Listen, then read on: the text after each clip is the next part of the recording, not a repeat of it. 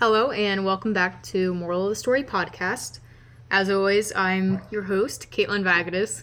I just got back from Fort Myers Beach, so I'm a little behind on some of this recording and the releasing, so I apologize for that. I just got out of school, and then I went straight to vacation, and then I'm going to have to start work on Monday, so I'm a little all over the place, but I should be able to get most of the stuff sorted out before this episode is released. So I would just like to thank you for your patience for dealing with some of my delays since I've been so busy lately. If you don't know already, this episode does deal with the topic of suicide. And so suicide can be a really rough subject, especially if you know someone who committed suicide or if you have thoughts of suicide yourself. And so I would just like to remind you that if you find this subject extremely difficult, you don't have to listen to this episode. I'm not going to be offended. And if you do, I highly encourage listening with someone beside you that you can talk about it afterwards. I also encourage that you seek professional help if you have thoughts of suicide. The suicide hotline, the number, I have it written down. Just give me 1 second. I highly encourage getting professional help rather than just simply doing the suicide hotline, which the number is 800-273-8255. In this episode, I will be talking a little bit about the signs of suicide, how to seek help, and why people become suicidal. And people always consider it to be a selfish act. That's not necessarily a case. It's a symptom of depression, and it's a severe cause of symptom of depression that either went untreated or just went so far past the point that you can handle it anymore. And so with that being said, I think we can begin to dive into the story. I do have to mention the story is very long today. I wanted to be able to end on a happier note since this is such a heavy subject. So you might need to pause this episode just to get through the whole thing. It's going to be, I would imagine, around an hour.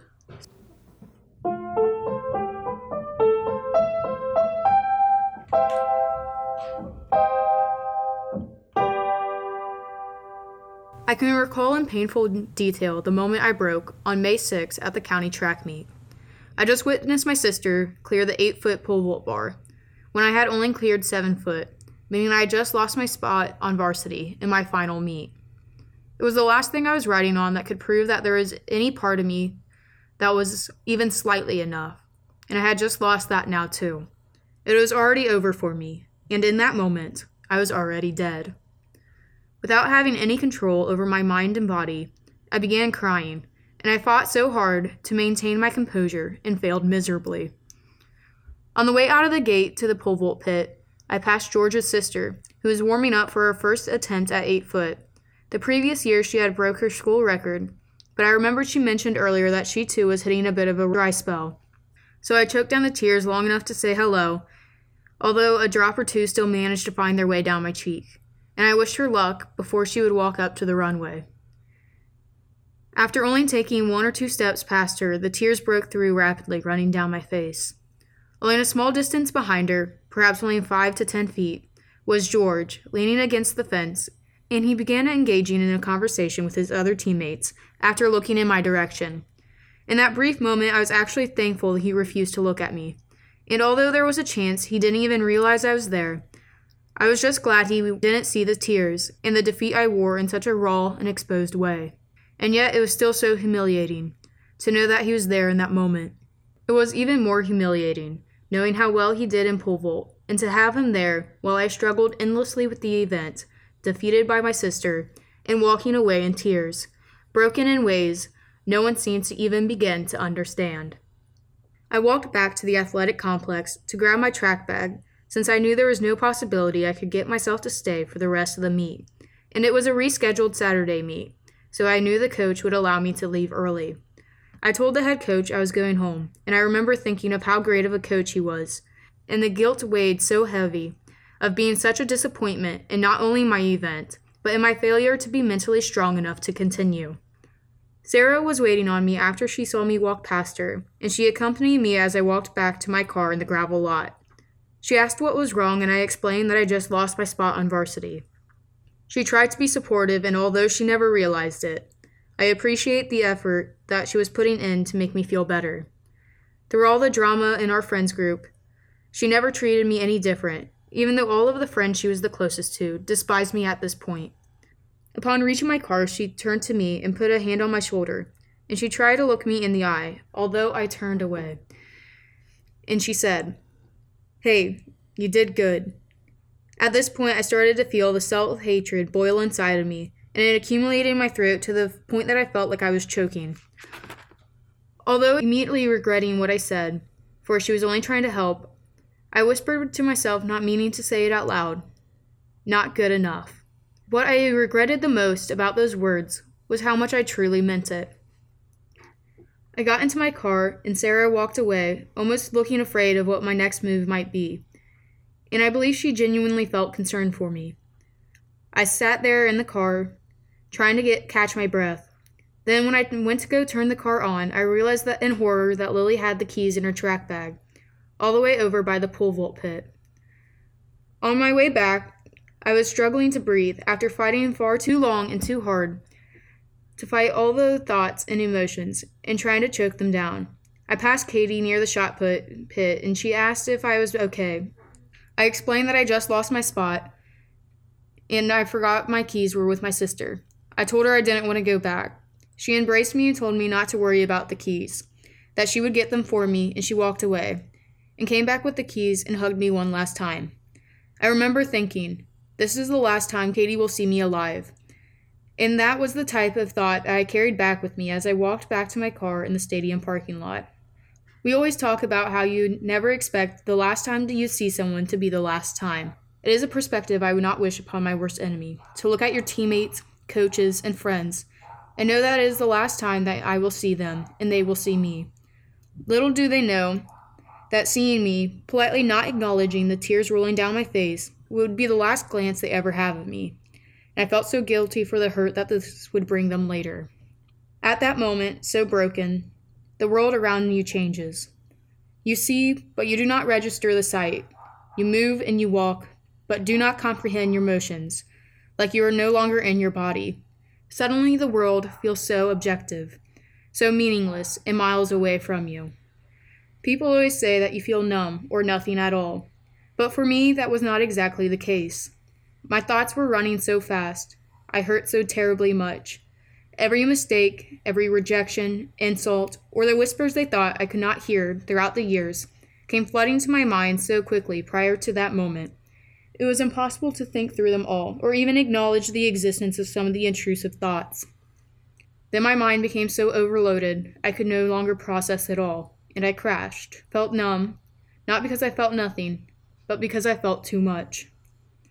My heart turned to stone and weighed heavy in my chest. Every limb of my body felt 10 times heavier. It was as if I could feel the true weight of the air above me, a 15-pound weight bearing down on each square inch of my shoulders. Your brain and your heart turn off and go into autopilot, and you walk as a ghost in your own body. I got in my car and drove down 219, wondering how fast I needed to go to make a collision with a pole or guardrail fatal, but still appear as an accident. I eyed each pole as I drove down the road, just trying to accept what I was about to do and muster the strength to go through with it. Then a voice entered into my head. It was hardly a voice, but a moment of understanding. Yet the thought was not entirely my own. Suddenly I wasn't in my car anymore. The voice or the thought had one question. Why did you do it? But it felt as if I was facing my own judgment, as if after my death, I had to answer one single question. Immediately my thoughts raced for an answer, but knowing who I was responding to, none of the answers seemed good enough. So every time a thought appeared into my head, it was gone, and within what felt like a fraction of a second, my mind was entirely blank. I felt that none of the reasons as to why I chose to take my own life were good enough to refute the reasons God put me on this earth. All the reasons suddenly felt so small, and that's the only way I can describe it. I could not tell God that he had made a mistake. that I had the authority to choose between life and death. For the first time, I considered perhaps I had a reason to live, that there was a future. But that didn't entirely make me feel at peace. It was almost frustrating, because I was lost as to what to do. I was tired of the pain, and I knew it would not stop, but I realized then that death was not the answer. It was a 7-minute drive from the stadium to my house, the first road leading out of town being 219. I remember only making it halfway down that road. I recall pulling into my parking spot in our driveway and making it down into the basement to take a nap. I was in a daze and still crying by the time I lay down in the basement. I was lying there, almost frustrated with the fact that I could no longer go through with the attempt, and I was so stressed with trying to contemplate how to move forward from there. I couldn't go to counseling without having to tell my parents, and I felt that my friends were in no position to let me back in the friends group, and they still tied my name to all the gossip and backstabbing that was being spread. George, who was just recently the only friend I had left, would not talk to me. I felt as if I lost everyone. I felt so alone and hopeless. That is when the Serenity Prayer, a prayer I hadn't heard in years, popped into my mind, while I was lying on the couch and staring at the ceiling with tears in my eyes. For those unfamiliar with the prayer, it goes like this. God, grant me the serenity to accept the things I cannot change, the courage to change the things I can, and the wisdom to know the difference. Then, to calm my nerves, I would think of all the problems overwhelming me, and one by one, break them into parts that I could put into 2 categories, what I could control and what I could not. I could forgive my friends for the wrong they had done against me, but I could not force them to forgive me. I would try reconnecting with people I was acquainted with during the summer.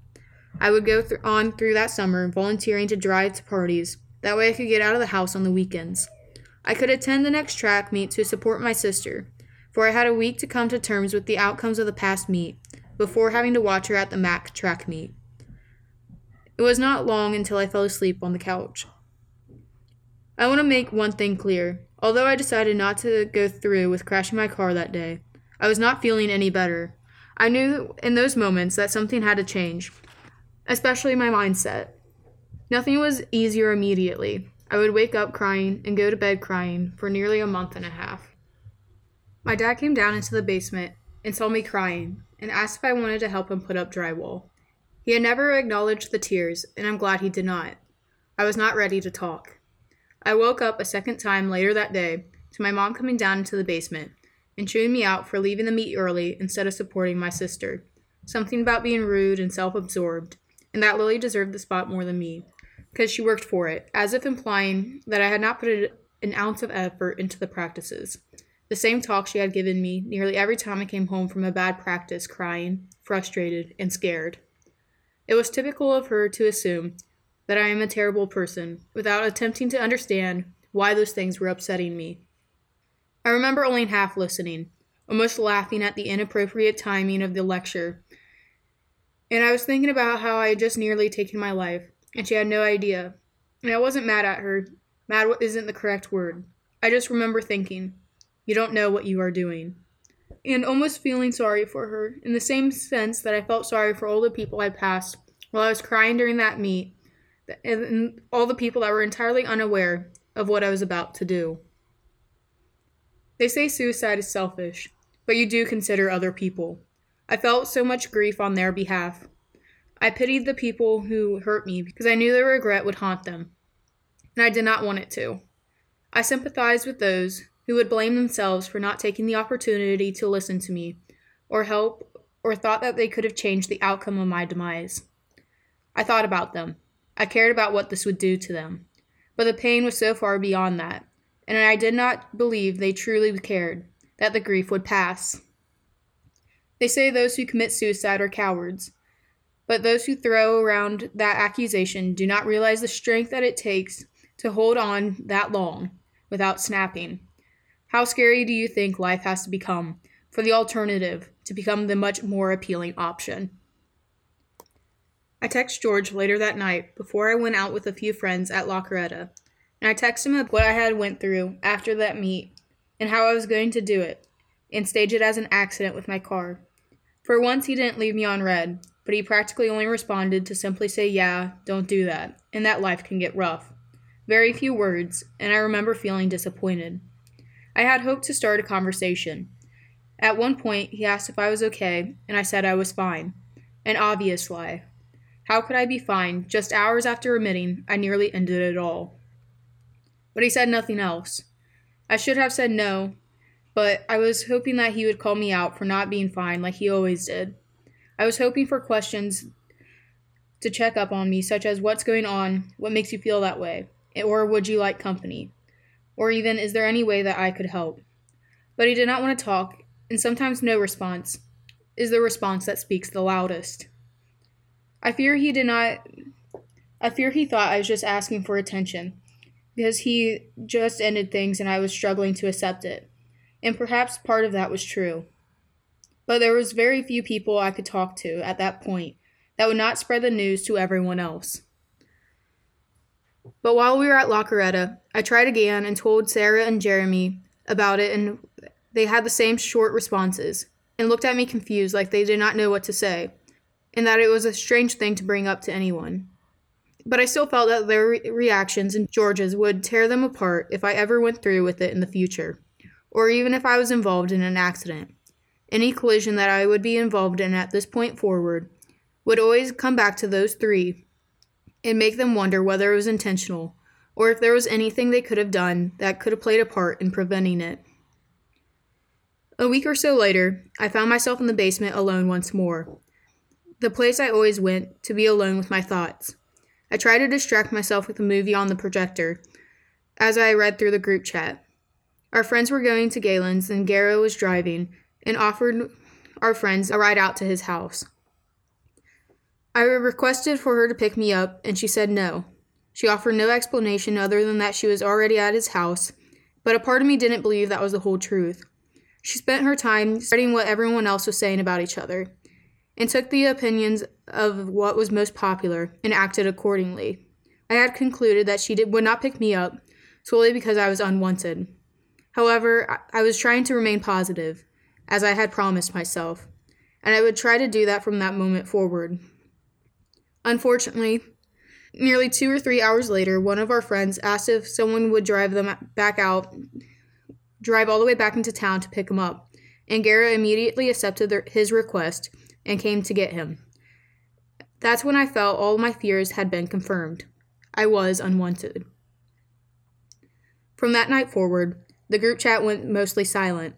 I had realized that meant that they had made a new group chat that night.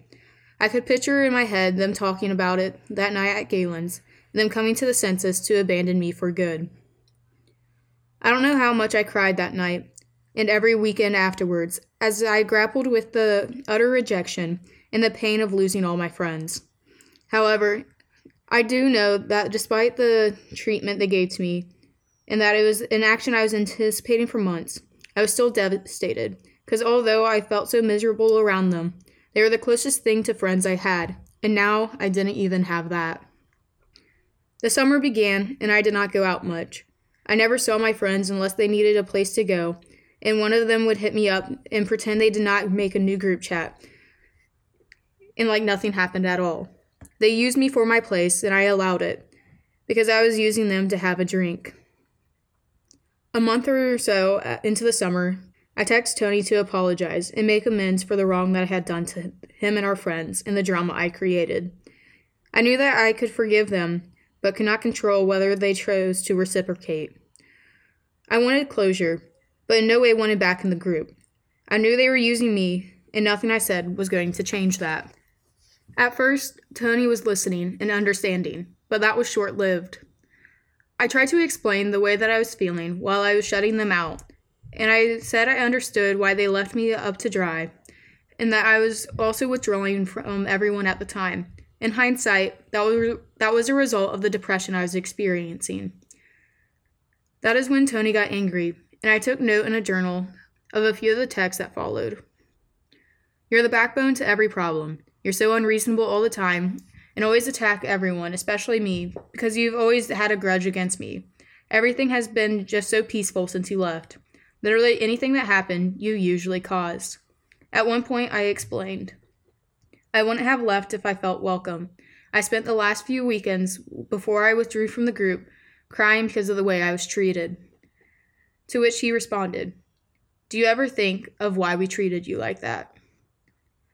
And then he said, "Everyone mostly hates you. And I only know you're being nice because you want back in. That is what I think. I don't know why, because if you came back, I would never talk to you either way." It was 1 or 2 a.m. at this point, and I considered hopping back into the car, but I knew that there was no way my family would think it was an accident if I left the house at this point in the night. That is when I realized that the grave thoughts still lingered in my mind. So instead, I stopped talking to Tony and switched the conversation to Jeremy, a friend that I still trusted, and made a small request. I gave him George's contact, with the instruction that if I ever got into an accident, whether it was a true accident or not, that he would text George and let him know that it was not because of him, or that nothing he could have said on May 6th would have changed a thing. That is when Jeremy started to worry and asked nearly all the questions I hoped to hear from George, but I ignored them because I was dazed. I just made sure that he promised and went to bed, trying my best not to internalize all the things that Tony had said and failing terribly. I felt as if I was losing all the progress I was making. The following day, I got a text from an old friend. I had assumed that Tony had texted her about what I had said to him yesterday, and came to back him up and tell me off. That was the usual routine. So I ignored the message for several hours before I finally caved and opened the message. It read, "To be honest, 4-H camp was kind of nice actually getting to talk to you and get along. For once we had a few conversations and I felt like we were actually at a good point. I don't know if you still have anything against me or don't like me anymore. But honestly, I don't have a problem with you. I don't have a reason to be mad at you anymore or any grudge that I should hold against you. We both had made mistakes and made up for them. I hope I am on your good side now. If there's anything wrong that I've done or anything we need to talk about, let me know, because I want to be able to talk like that again." She followed up with, "I hope we can still do some things together. If it is not for a few weeks or months or whenever, I hope we can still be friends. Let me know if you need to talk, because that's obviously what we need to do, is talk this all out if we ever want this to work."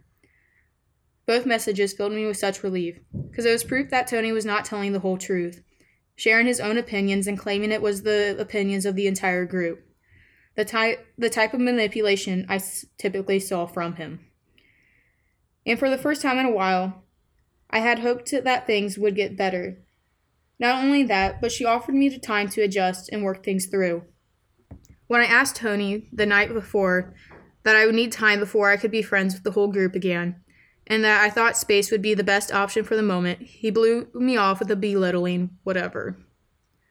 Furthermore, within less than a week after the argument, I got another message from a friend, Mackenzie, who I hadn't really connected with in the past year or so after we lost touch, and our friends had become cliquey. There was no reason why she would be even thinking of me at that moment, but she texted me anyways. She explained that she had just attended Steubenville Catholic Retreat, and when she was at adoration, she suddenly thought of me and told me that she felt that she wanted me to look up the following Bible verses, because she felt like they could help me a lot. These verses were Psalms chapter 41, verses 9 through 13. "Even my close friends, someone I trusted, one who shared my bread, had turned against me. But may you have mercy on me, Lord. Raise me up so that I may repay them. I know that you are pleased with me, for my enemy does not triumph over me. Because of my integrity, you uphold me and set me in your presence. Praise be to the Lord, the God of Israel, from everlasting to everlasting. Amen and amen." Luke chapter 17, verses 3 through 4. So watch yourself. If your brother or sister sins against you, rebuke them, and if they repent, forgive them. Even if they sin against you 7 times in a day, and 7 times they come back and say, "I repent," you must forgive them. Romans chapter 12, verses 14, 17, 19, and 21. Bless those who persecute you. Bless and do not curse. Repay no evil with evil, but give thought to what is honorable in the sight of it all. Beloved, never avenge yourself, but leave it to the wrath of God. For it is written, Vengeance is mine, I will repay, says the Lord.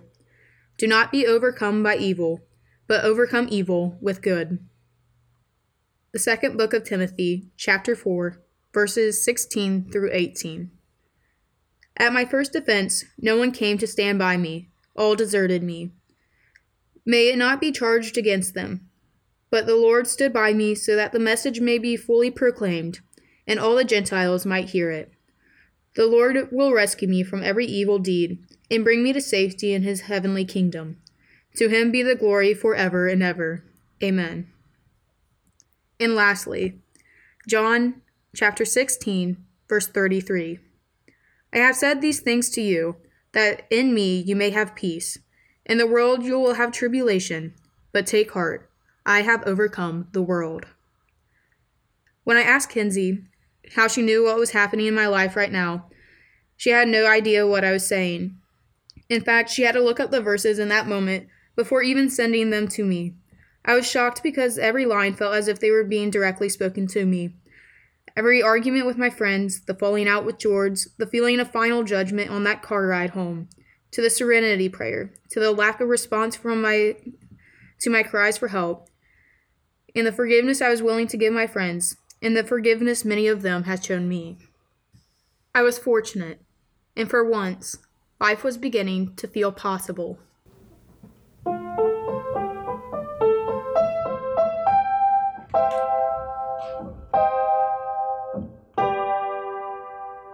Thank you for listening throughout that whole thing. I know it can get a little heavy at times, but I did want to end on a little more of a positive note, so thought that was going to be a good spot to end things. But for this next part in the reflection, I do want to begin with talking about some of the stigmas that are related to suicide, because there is a lot, because it's can feel really misunderstood, and if they feel misunderstood, that can lead to later attempts. And so I wanted just to get some of the suicide stigmas out of the way. And I think a lot of these are more that perceived social stigmas where many people don't actually believe this, but when you are suffering from it, you believe they think it, and so you'll eat yourself apart for like, oh, this is what people will think.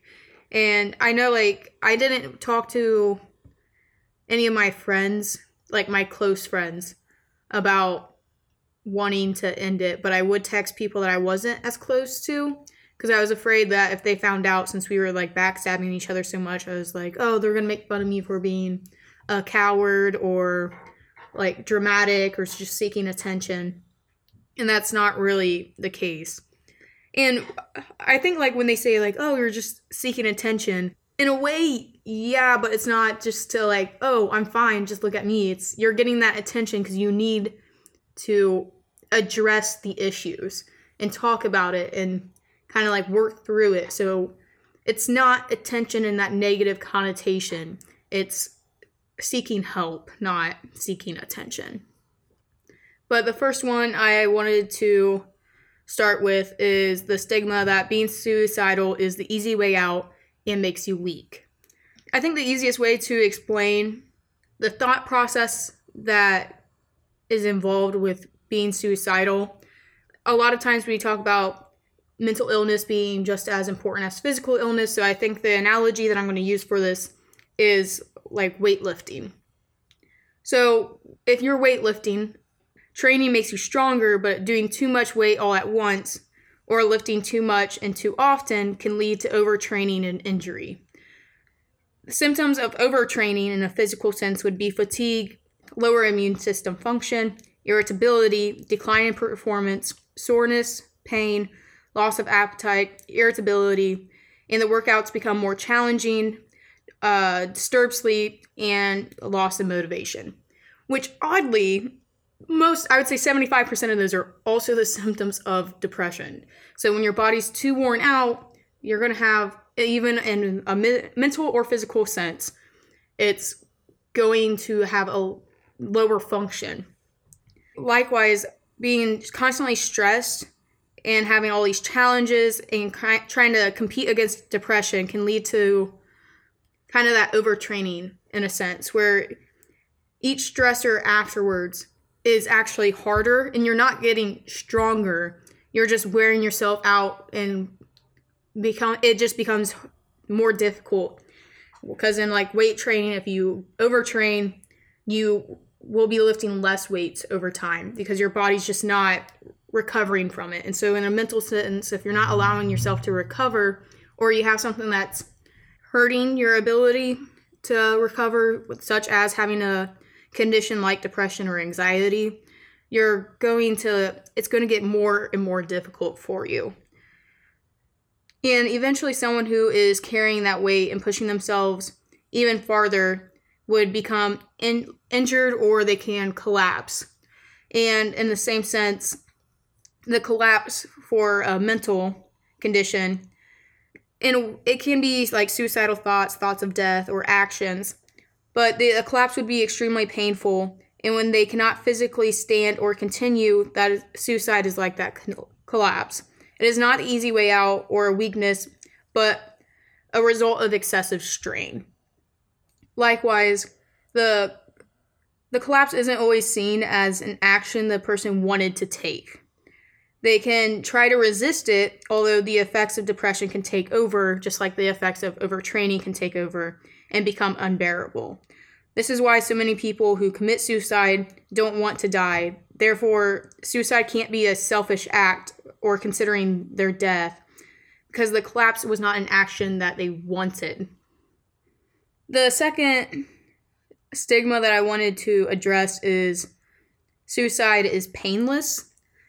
Many of the attempts or ways that people try to commit suicide are actually extremely painful. For example, drowning, hanging, car accidents, cutting, even overdosing. Overdosing, people think is just like this slow release and painless, but sometimes it stops your body from its physical function, so it can be in extreme pain, but they aren't able to move or do anything about it. And so, like, there's this fictional representation that they often like leave out in movies and TV shows, which is they leave out this reality of pain, and it just looks like people just drift off, and that's not always the reality of it. So saying that it's painless or an easy way out is not true at all. And there's the next one, it's not really a stigma, but it is a saying that people often they think it's an encouraging thing, but it's really kind of difficult to hear if you are suicidal, which is, what doesn't kill you makes you stronger. Someone who's suffers from a physical injury or is always at risk of becoming injured a second time. And in the same sense, someone who is suicidal or had an attempt at suicide is more likely to attempt a second time or have that injury a second time. Furthermore, emotional traumas such as abuse, bullying, traumatic events can alter the way the brain functions and can damage the way that person handles friendships, relationships, and their self-image in the future. I know the signs of anxiety in friendships is they'll self-sabotage friendships because they'll like talk behind each other's back because they're so paranoid of what those other people are saying about them. So as a defensive mechanism, they'll start talking behind other people's backs, because if they're expecting all their friends to leave, they rather just, in a subconscious sense, just get it over with and just have them leave right off the bat so that they're prepared for it. And so they can do a lot of self-sabotaging, or they can get like really paranoid in relationships. And so it doesn't really make them stronger. It can also really damage the way they handle things in the future. However, much like physical injuries, therapy can be used to rehabilitate past injuries and help people suffering from mental illness function and cope with the stress and emotional injuries. It doesn't necessarily mean that it'll be 100% effective, but it's definitely way more beneficial to have those therapies and those medications to combat it from getting extremely bad a second time. The next stigma is that suicide runs in the family. Depression can run in the family. Suicide does not.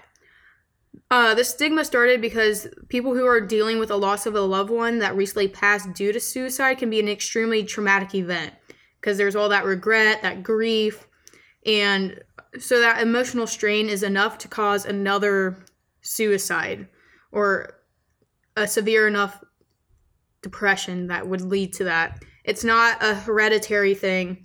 It's just an emotional trauma response. And it can also be a result of a shared environment. If they were raised in the same environment, they might lead to that final symptom.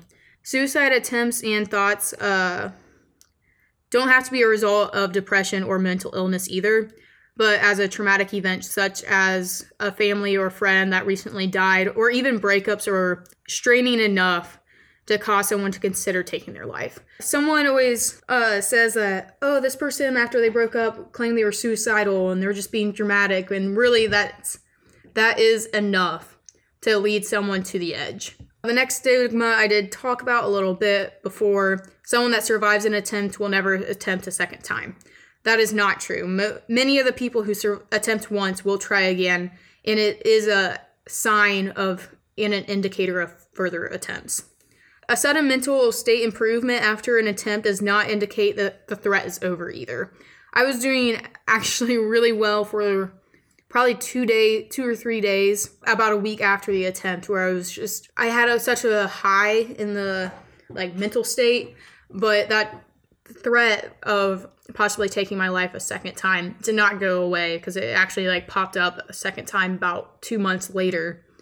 There's another idea that people have that suicide cannot be prevented, and saying that it can always be prevented is also not true either. Some people, despite medications and treatment, there's nothing that you could have done more to stop the attempts, but saying that it cannot be prevented is not true either, because people who suffer from depression have a distorted perception of their situations.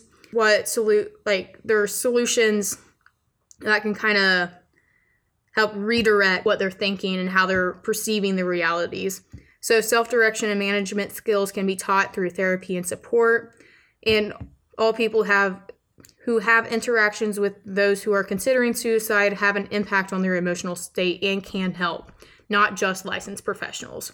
So if you're thinking, oh, I'm not qualified to help this friend, yes, they might have better outreach programs or they're trained professionals in helping people with suicide, but that doesn't mean you can't do anything. Just being that support system can go a really long way. Half of those who attempted suicide have sought support prior to the attempt, which kind of goes back to can be prevented, but half of the people that did attempt didn't even seek help. And a lot more people who have sought help have recovered or never made an attempt. And young people rarely resent someone for trying to help, although it is likely that they will resist help at first and are likely to ask for help non-verbally, while adults are more likely to seek a medical assistant, which I can confirm that. I know I was really resistant to help, but I was still seeking it in non-verbal ways, or kind of verbal, but not, if I didn't get the help that I wanted right off the bat, I would just let it go. I didn't push to get more help. But once I got older and in college, I started seeking medical assistance instead of just keeping it to myself the whole time. That kind of goes to the next one, where they say young adults do not experience as much mental health issues as adults. Depression is prevalent in teens as well as children as young as 6 to 8 years old. We lack an understanding of youth suicide because for the longest time they didn't think that these young adults or these children could experience such severe symptoms of depression. But all because their situations in life are different, those issues can still be or still feel just as large as they do when you're an adult. Lastly, I want to just say, most suicides do have warning signs, but often go undetected. Many of these signs go undetected because they're spread out across several people. And so I think I want to just go over the warning signs where someone's displaying any of these signs. I highly encourage that you try to talk to them, ask questions, start a conversation, and try to be that support system for them, because even if they're not suicidal, but if they have any of these signs, they're probably not in the best position mentally and probably still need that support regardless. The first sign is they have a recent death of a loved one, previous attempts, or thoughts related to death. Previous attempts and thoughts related to death you'd think are more noticeable than they are, but a lot of people keep that quiet or on the down low. But even if you're not super close to someone, checking in on them is still appreciated, and they do recognize the support you're trying to give them. Recent death of a loved one is also extremely emotionally straining. So just to check up and ask them how they're doing is just a really great. Even like, you don't have to have a full-blown conversation, but just like a small gesture to like let them know that they can go to you if they need help is just a great way of like helping them. They have signs of or have been diagnosed with depression, mood disorders, or anxiety, which can be a little difficult to like deal with on everyday changes. But then major life adjustments, say they just moved houses, moved schools, graduations, or they just started like new jobs. All of those are like major adjustments that can be really difficult and can be a heavy load to be dealing with, and then also be dealing with everything else in life as well. They give away prized possessions, make wills, or make plans for after their death. For example, in the narrative, I text Jeremy asking if he could text George to let George know that it wasn't his fault, that he couldn't have done anything more if I were ever to get into a car accident, whether it be an accident or not. That would be a clear sign. I didn't give away prized possessions and obviously didn't make a will. I was 16. The making the wills is pretty common for people who are older or just like have that ability, because it kind of goes in that sense that they don't want to die, but because and it's not a selfish thing because they're still thinking about what other people will do once they're gone, and so they try to make plans to ease that load for other people. Also, I should make note, if someone gives you a note telling you not to open it until after they are gone, you should open it. The confidentiality should not be kept at the threat of harm or harm to themselves or others. That's something that I say in therapy, like they have to go through these like rules and expectations a little bit beforehand, and they say that confidentiality between the therapist and you is no longer applicable if there's a threat of harm to yourself, or you mentioned that you're thinking about hurting someone else. Another sign would be changes in sleep patterns, constant fatigue, or changes in appetite. A lot of people who have episodes of major depression, they stop going out as much, or they don't take care of them as often. It can appear as laziness, but a lot of it is just, it took so much energy just to deal with the things that are going on in their head and the intrusive thoughts. So they don't have the energy to do some of the physical functioning and self-care things that are necessary. It's kind of ironic because all the things that they say can help depression, like all the self-care things, are the things that depression keeps you from doing. And so just trying to brush someone off as like, oh, well, you could just think positive, you could do all these self-care things. It's not that easy. Like, yes, that could help, but you don't have the energy to be doing all of that. Social withdrawal is kind of a result of some of that fatigue, and also trying to, like, I know when you have like social anxiety, just trying to balance or like trying to block out the thoughts that, oh, like people don't want me here, or all the things that kind of get associated with that. You just don't want to face that, and so you just withdraw because you'd rather just be home alone, not worrying about that, than going out. And it's just so exhausting to be out as well. Personality changes, nervousness, anger, impulsiveness or recklessness, apathy about the appearance in their appearance or health, irritability, and crying. Many of those are not necessarily related, but those are also signs of worsening depression that could lead to suicide later. Personality changes, I'm not 100% like, if they're usually really talkative and then suddenly they're quiet, that would be an example.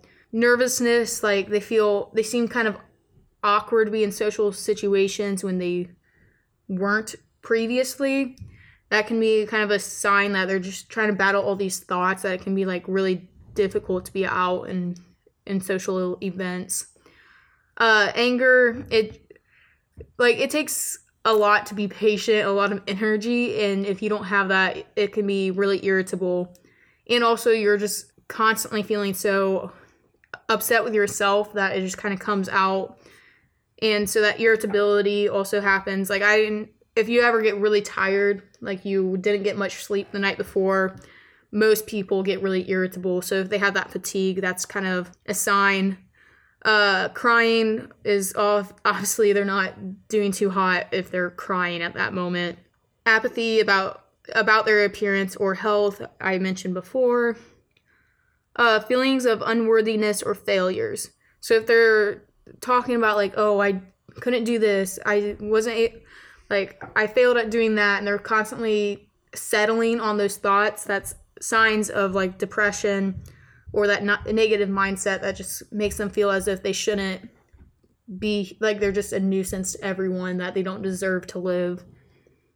Sudden lifts in spirits may point to the decision to end the pain.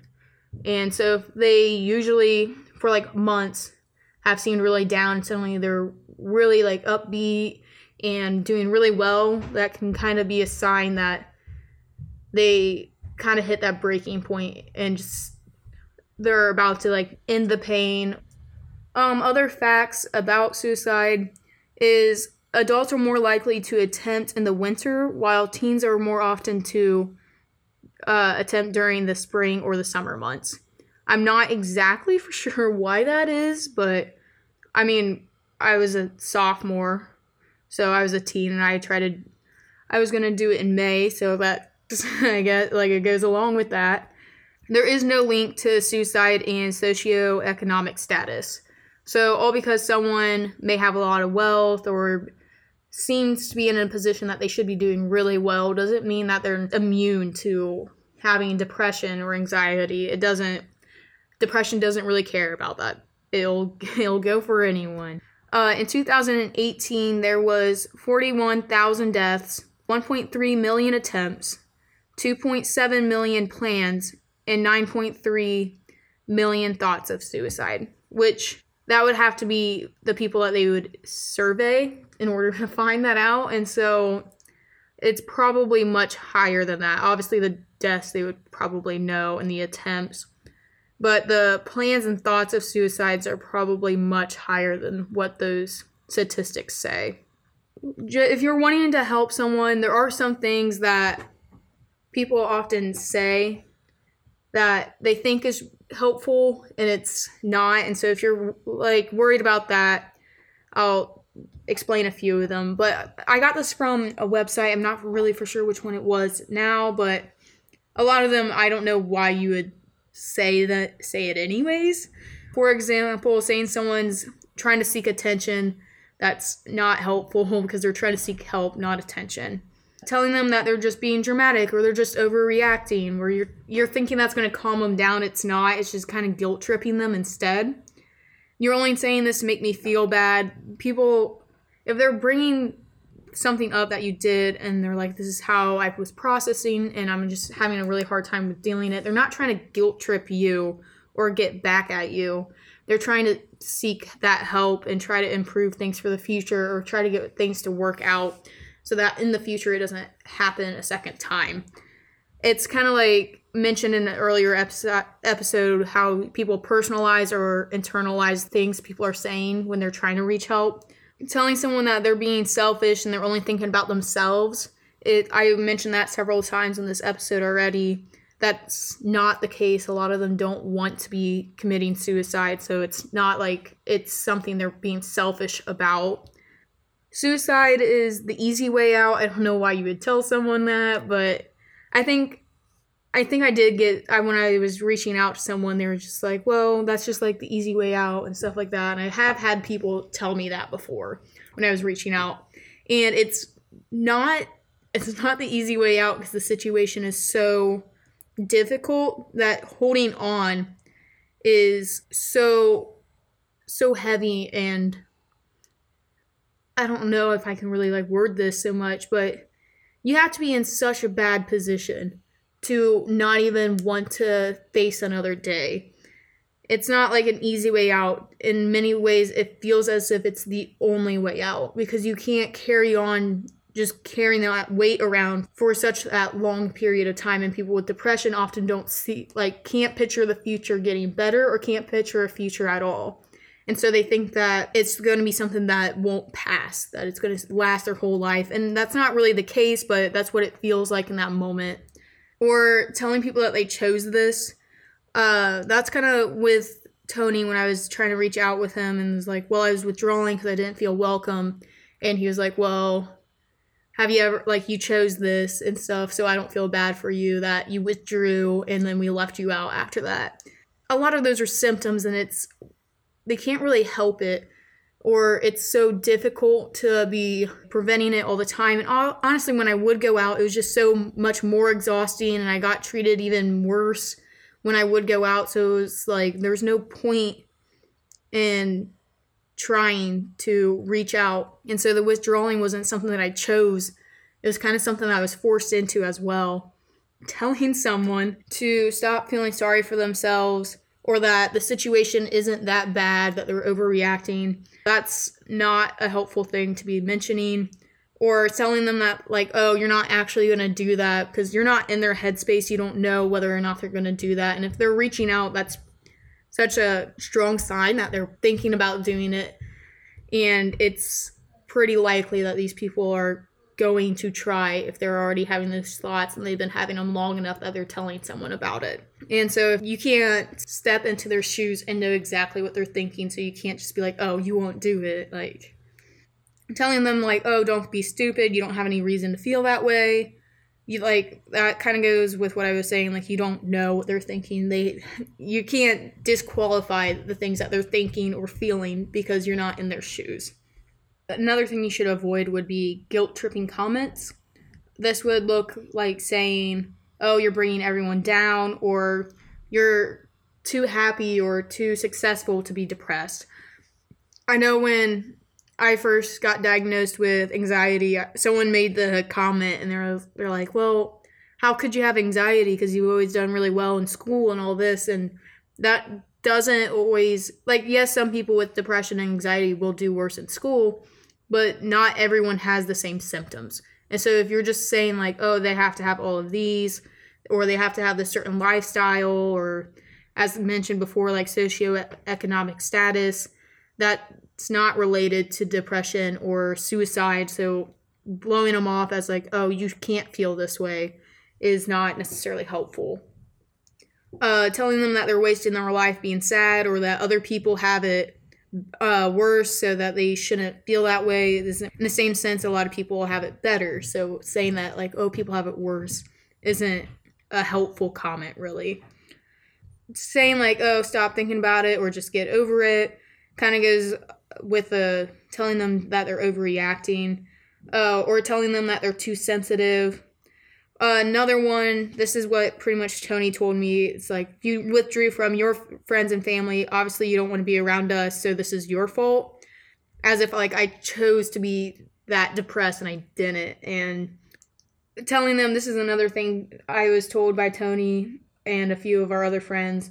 It's nothing we do makes you happy. So oh, you're so ungrateful, or we shouldn't even try to make you happy because it never works. Because then it just feels like you're blaming them, and you should never throw blame on someone for feeling the way that they do.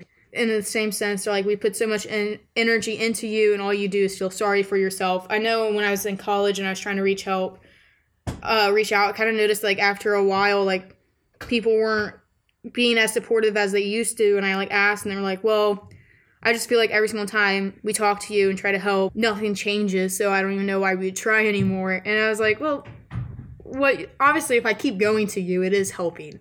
And so if you think like you're putting so much energy into it and they're not getting better that you should just give up, that's not really the case. If they keep coming back to you, that means they trust you. It just might not improve very quickly. And so I think some people kind of confuse slow improvement with no improvement at all. And the next thing is seemingly harmless things people say that make people with depression feel worse.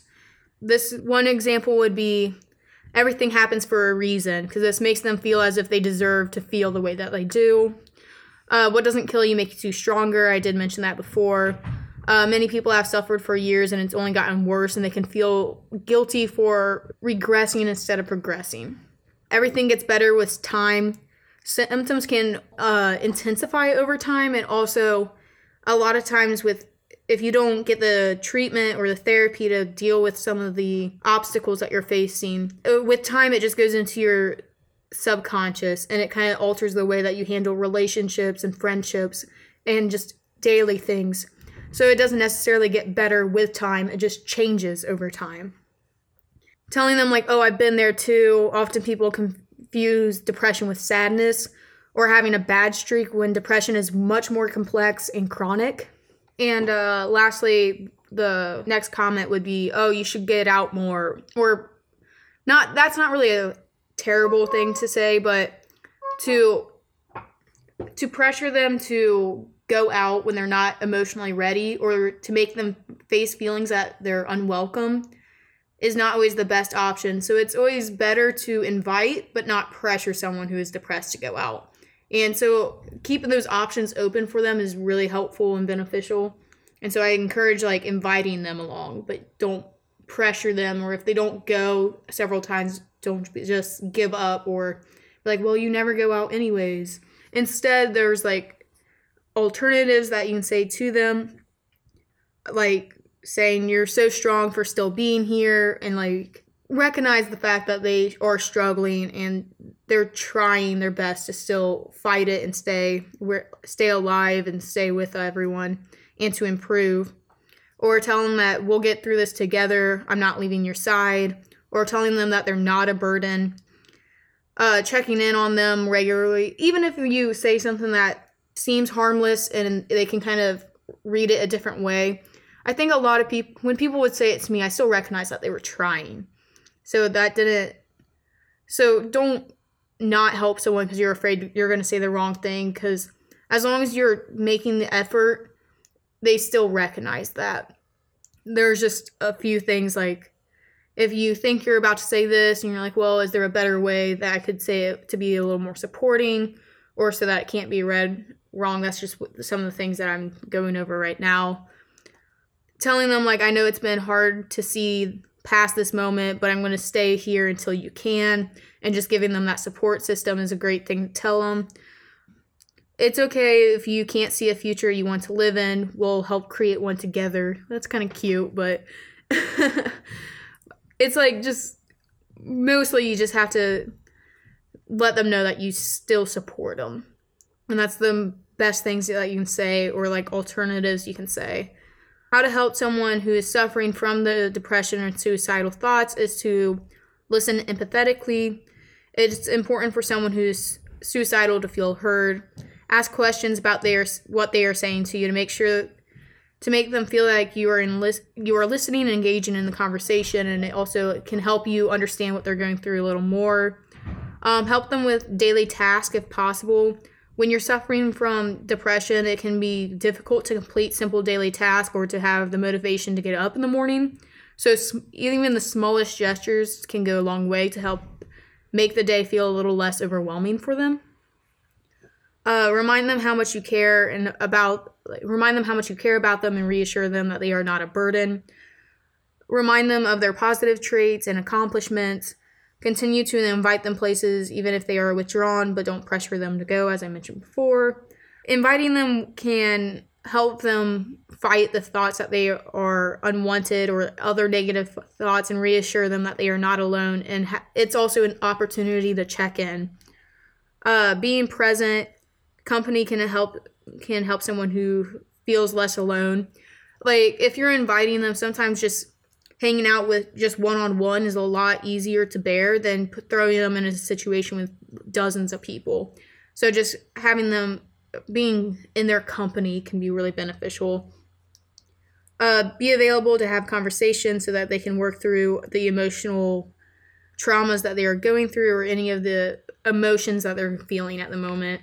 Lastly, if you're suffering from those thoughts, seeking professional help or finding people that you can support or have that support system is extremely beneficial. I know when I was in college and I started having like the same thoughts that I had before I started thinking about suicide, I started going to the counseling and we worked out a plan. And in that plan, you could probably there's several different versions of this plan. So I know like one of them is, if I'm feeling down, who are the people that I know I can reach out and talk to? Or if I am in an emergency, where are the contacts that I can get a hold of, which would be a parent, hospitals, or medical help centers. And they also identifying some of the triggers and working through a lot of those thoughts and having like this plan for when you feel as if you're thinking about death or in a really bad position, what you can do to help yourself get out of it. Listing off things that calm your stress or can like help relieve a little bit of stress. I know like I had listed going to Eucharistic adoration kind of helps me sort through a lot of the things that I'm thinking about, which is pretty much the Eucharist is out in the front of the church and you just pray there. And it's always helped me to do that because if I do the meditation, I just somehow like get alone with my thoughts and I just start bashing myself instead. But when I'm in a church and you're in prayer, I feel like I can't bash myself because of the people that I'm in the presence with. It kind of stops me from doing that. So that's one of the things that I had listed. But meditations or going on walks, getting active, exercise, that's like some of the things that you can do to relieve that stress and get out of it. And so just kind of looking up like alternative plans for suicidal thoughts and seeking medical help is probably the most beneficial thing that you can do. Another thing that I did because of the Serenity Prayer is that I would sort through things that I could change and what I could not, so that I knew like the things that I needed to come to terms with and accept, and the things that I can do, even if they're like really small things, to help make my situation a little better or easier to do. If I had stresses that would trigger it, breaking them down into like smaller lists so that the tasks seem a little more bearable, that was a little more helpful with me. Like even with depression, some people can't take as many showers. Like I know I get behind on my showers, which I feel bad because it's like gross, but it's really common. And then like making the bed, cleaning certain things around the house, those are a lot of things that people get really behind on when they hit like depressive episodes. And so making like a list where you include just like making your bed or cleaning like one spot of the house, that can really help you break the task down into more chewable pieces. If you have any ideas of what you did to help you get through, even if it wasn't suicide and it was just depression or anxiety, please email it to moralofthestorypodcast2021@gmail.com so that I can do a listener story episode. I do have the Patreon up and running, which is a form that you can it's a form of donations to help keep this podcast running and allow me to do more things with that engage the listeners or to gain a bigger audience to kind of spread awareness for the mental health. The Patreon is www.patreon.com/moralofthestorypodcast, which I will I will have the Patreon in the website, which I would hope that by the time that this is released, I can get a few of those articles put up on the website. And on each article, I have where you can listen and the Patreon and a few of the other websites that are related to the podcast. On the Patreon, I do have 3 tiers for donations. There's the bronze donation, which is $3 a month, and then the silver, which is $5 a month, and the gold, which is $10.